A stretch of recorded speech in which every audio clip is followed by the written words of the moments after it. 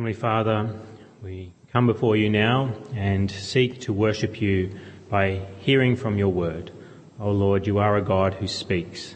And so Lord, we thank you that you use frail vessels, vessels of clay, to speak by your power, by your Holy Spirit. And so Lord, we pray that you would use me this morning so that we are able to worship and honour you as we hear you speaking through the pages of the Scriptures and through me as I explain them.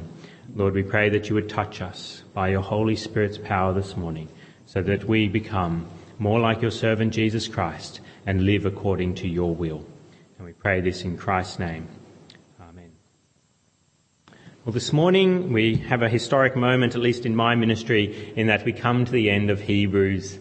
It has been a long journey of going back and forth. I started it when I first arrived here in 2009. It's now 2018. And so it is a historic moment for me. It's one of the few books of the Bible that I'll have completed in my ministry here.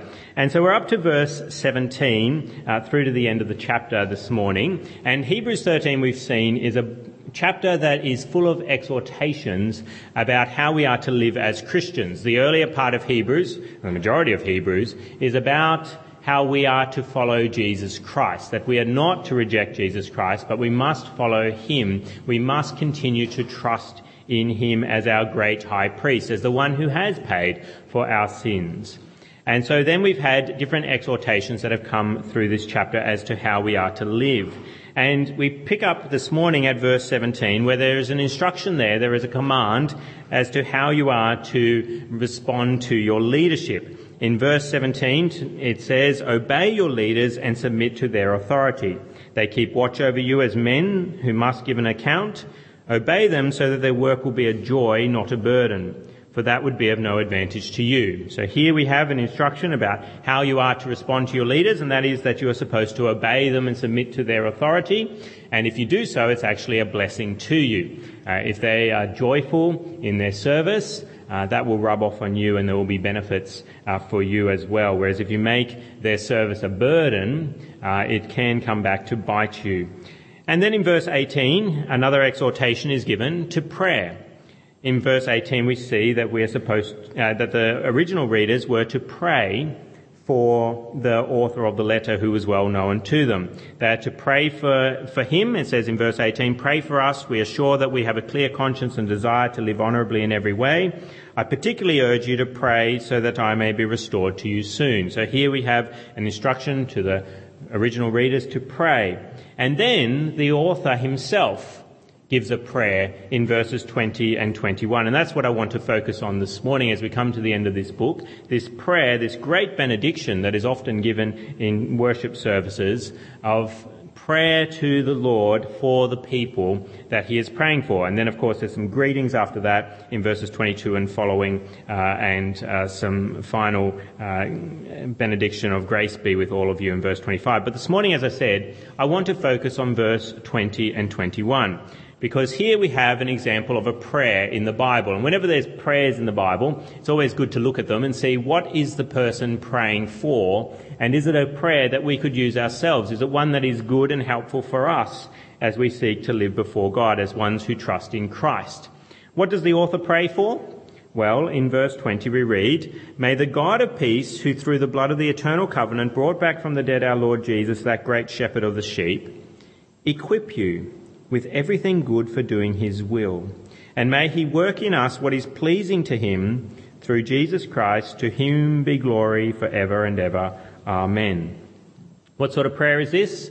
Well, it's a prayer of petition, of supplication, asking God for something. And what is the author asking God for? Well, he's asking that God would equip the people there, the original readers, with everything good. That God would equip them, give them. It's kind of the idea is of equipping an army, a soldier, that you give them the equipment that they need. And it's with everything good. And this sounds like a great prayer. Who doesn't want to pray for everything good to be given to them? But as we look at a prayer like this, and then we see the author giving it, and we ask ourselves, how often do I pray a prayer like this? Do I pray for God to equip me with everything good as much as I should? And when I reflect on my own life, I'm very privileged in that I'm a pastor of a church, and so that I get to spend so much time in prayer and Bible reading. I still see that I am deficient in my prayer life, in praying as much as I should for God to equip me with everything good. And I'm sure if you reflect upon your own life, you don't pray as much as you should. And you don't pray as much as you should for God to equip you with everything good. We are raised to be independent people in many respects, and we love our own independence. And so whenever we have a problem, whenever we need to do something, we act first and then we might consider praying later. Whereas what we should be doing is praying to God to equip us, to give us the help that we need for whatever crisis, whatever problem we are in.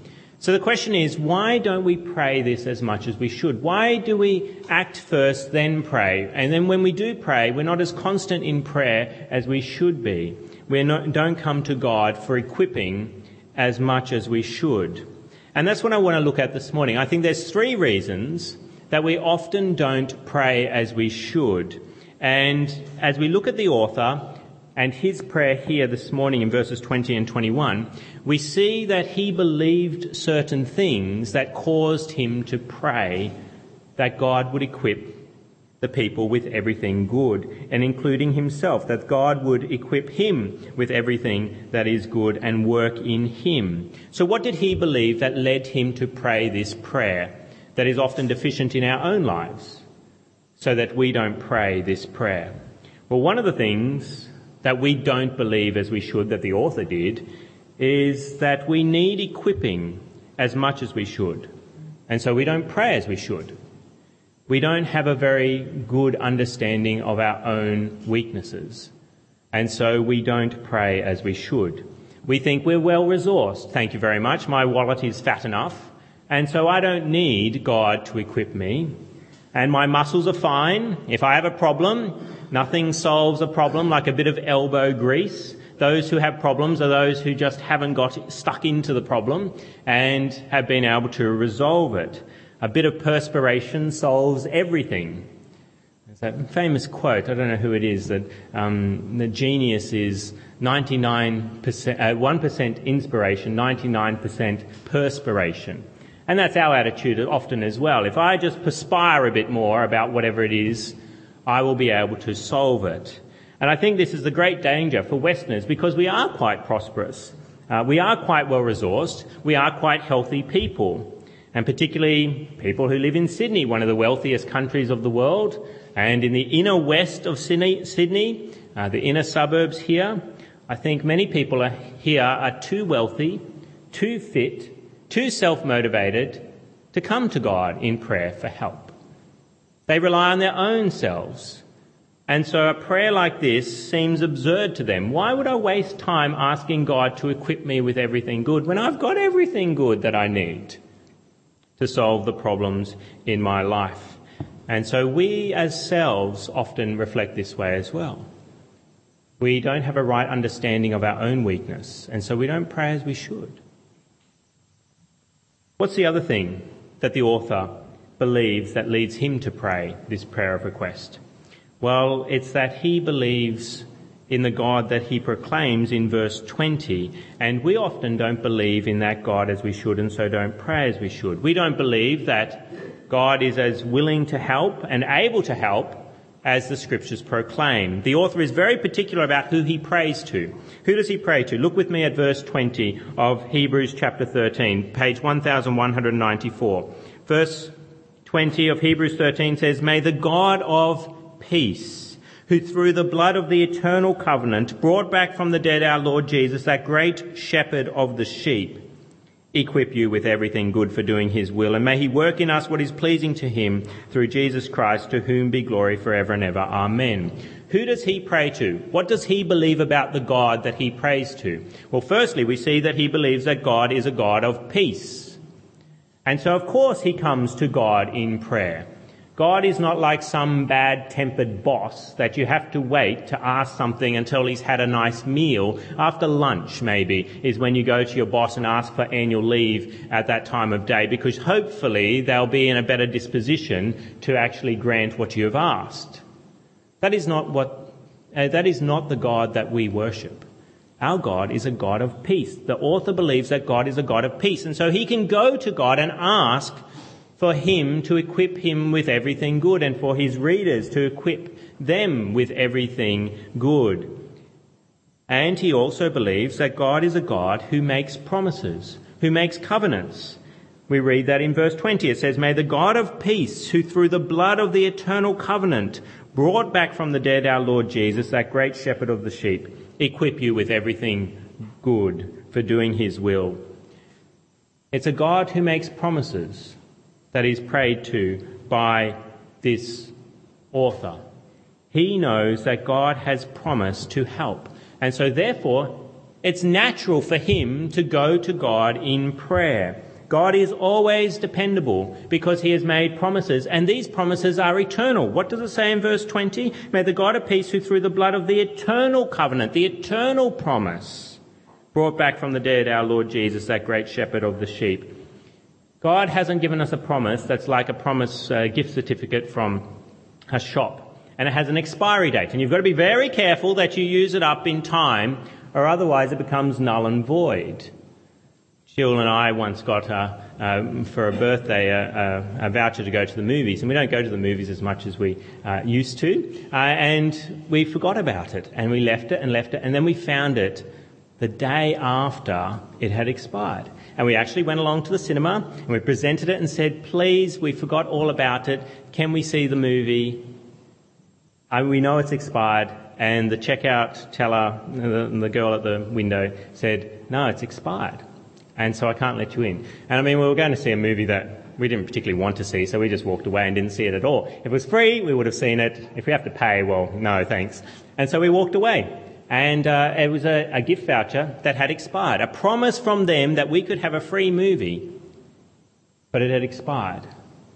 That's not the way God operates.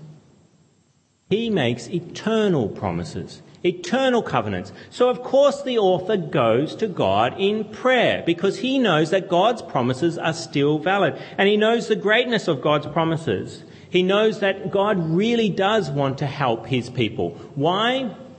Because of the way the promise is expressed, the way the promise has been brought about. What does it say in verse 20? It says, "May the God of peace, who through the blood of the eternal covenant brought back from the dead our Lord Jesus, that great shepherd of the sheep."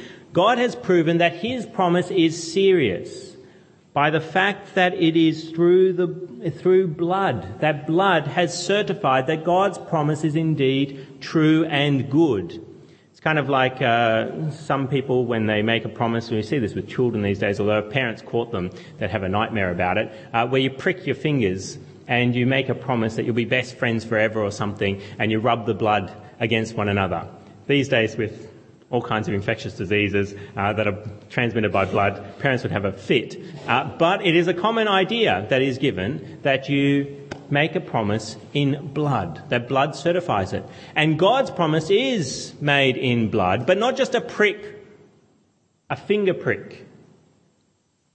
It was a promise that was made in the precious blood of Jesus Christ that was poured out. God, in Christ's body was pricked again and again and again. His blood flowed freely at the cross to show that his covenant is true and that it is valid and that God really wants to help his people. If he will give his son, how will he not equip you with everything good? If he has already given you his son as a payment for sin, then you should go to him in prayer and not hold back.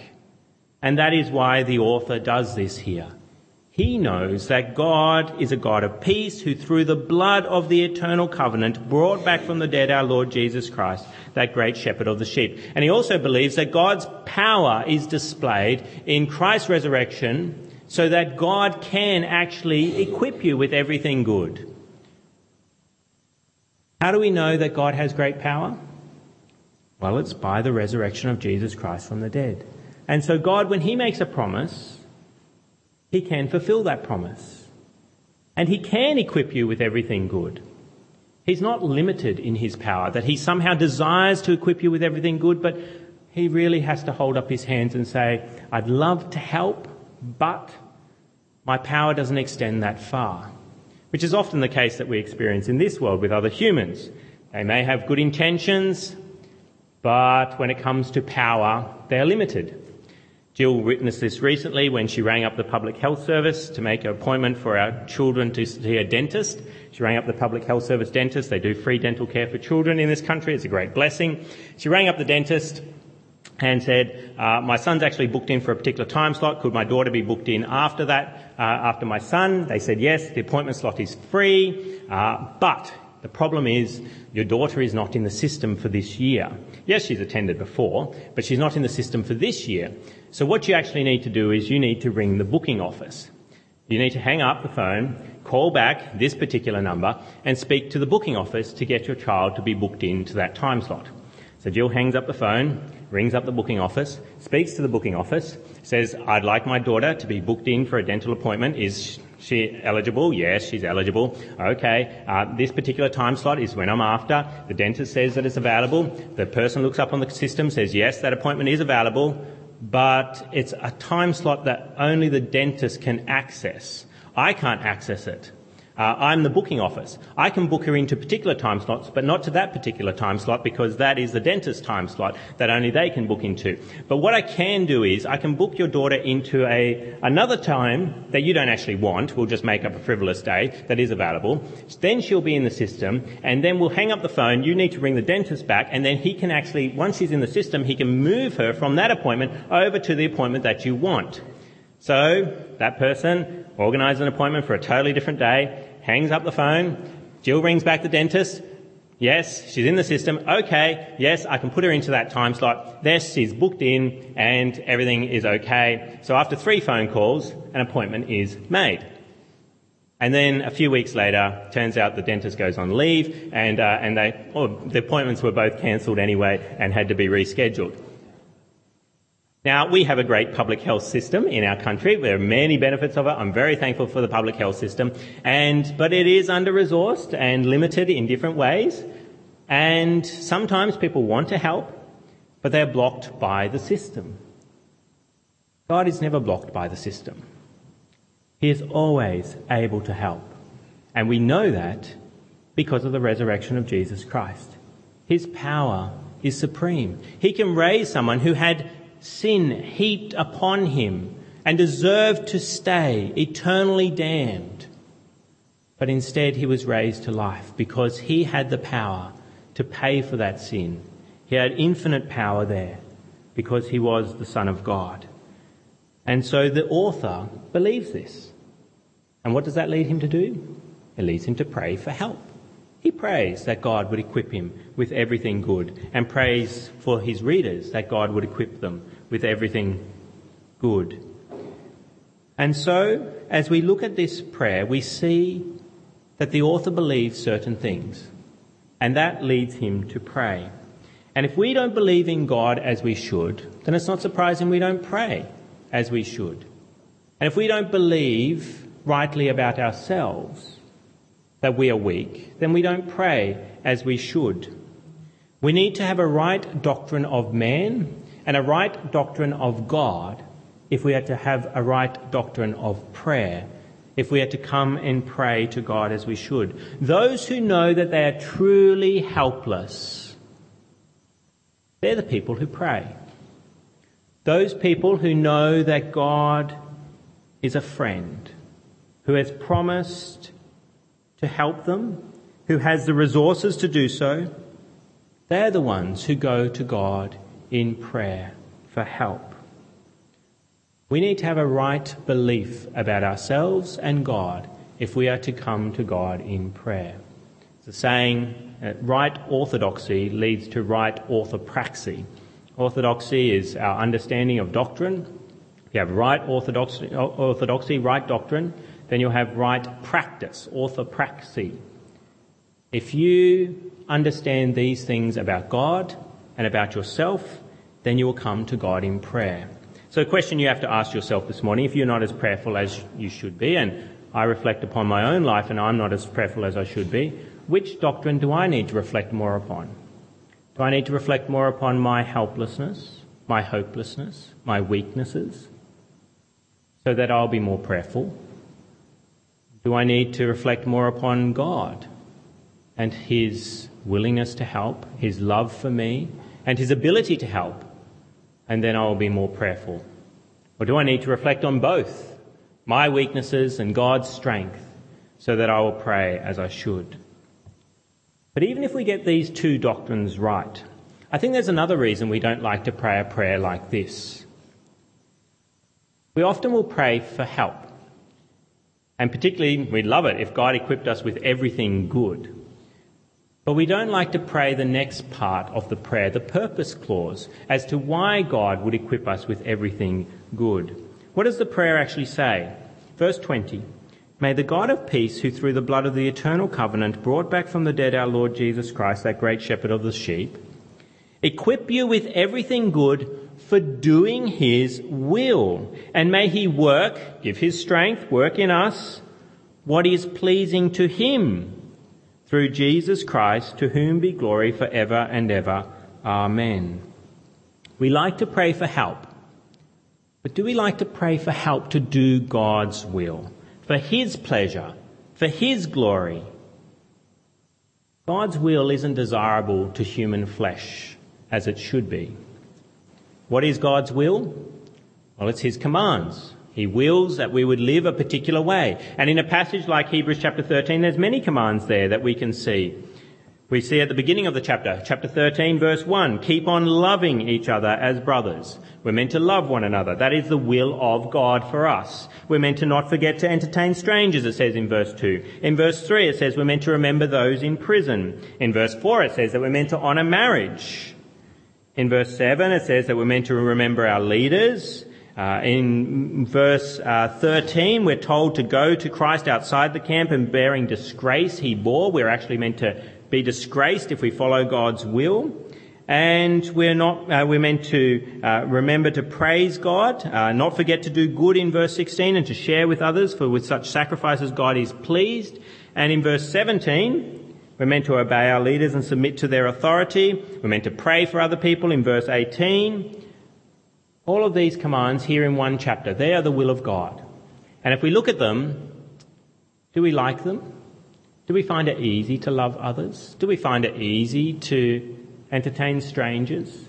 To remember those in prison? To suffer disgrace for the sake of Christ? It all sounds like hard work. And that's just the commands in one chapter. And you look at it and say, I'll have no life if I do the will of God. When will there be time for me? And to be honest then, we'd like to pray for God to equip us with everything good so that we can sin rather than do God's will, so that we can spend what he gives us on our own selves. I actually know a man at the moment who has been praying very earnestly for God to equip him with everything good, basically. He would love his life to be turned around and to have great blessings in his life. But it seems like the more he prays, the more God takes away the good that he does have. He didn't have much to begin with, but he did have some things, and it just seems that even those things are now being taken away. And I'm troubled to consider that his prayers for help are for his own pleasure rather than God's pleasure, for his own will rather than God's will, for his glory rather than God's glory, because that's what this prayer is meant to be for here in verses 20 and 21, that we'd be equipped with everything good for doing his will, and may he work in us what is pleasing to him through Jesus Christ, to whom be glory forever and ever. I think this particular person is more interested in burning out for himself than burning out for God. And so his prayer isn't answered, that he would be equipped with everything good. And far too often I think that's the case for us as well. If we pray for help with our health, our work, our relationships, for possessions, is it for our will or for God's will that we want these things to prosper? For our glory or God's glory? If we pray for a nice paying job, is it so that we can be generous to other people, to support our family? Or is it for our sinful pleasures? If we pray for our spouse, is it for their benefit? We may bring our spouse often before God in prayer, particularly if they're unwell. Or is it so they can get back on their feet and wait on us hand and foot? Is that what God would will for you, for your spouse to be doing? If you pray for your computer that just doesn't seem to be working, I'm sure everybody in the room's prayed for a piece of technology at some point. I've often prayed for a computer that just doesn't seem to be responding the way it should. Oh Lord, please make it work. Now, why do I want that computer to work? Is it so I can use it for God's glory, for His will? Or is it so I can spend frivolous hours on Facebook, wasting the time that God has granted me? And if I pray for my sermon, this is one for pastors, if I pray for my sermon, is it for my glory that I want to preach well? Or is it for God's glory that I want to preach well on Sunday? And if He doesn't equip me with everything good for preaching that sermon, is it because it wasn't for His glory, it wasn't for His will, it wasn't for His pleasure that I wanted to preach? And so I think this is the reason God often doesn't answer our prayers for help. They're not prayers for help to do His will, His pleasure, His glory. And thankfully, God doesn't answer those prayers when they're for other means, when they're for other ends than His ends. If God answered our prayers for help, for our will, we could do far more damage than we currently do. With small resources, with not much equipment from the Lord, and with not much power, not much strength, our sins are more limited. Do you realise that? The harm that you can do with your sins is limited by maybe frail health, maybe by not having much money. Whereas if God gave you more resources, your sin may know no bounds. What's actually stopping us from becoming a Hitler or a Kim Jong-un, head of North Korea? If we examine our own hearts, could it be that the only thing stopping you from becoming one of those dictators is that your resources are limited? That God hasn't equipped you with the way He equipped those dictators. He hasn't given you the strength that He'd given those dictators. Here's a question for you. If God gave a Christian all the resources of the world and great health, would it actually be a good thing? If He put one Christian in charge of the whole world, would it be good if you were that Christian in charge of the whole world, had all that equipment from the Lord and all that strength and power? Or would you end up using it for your own will once you got to be top dog of the world? And so I think God often doesn't answer our prayers for equipping and for power because He knows that it would be for our own will, our own pleasure, and our own glory.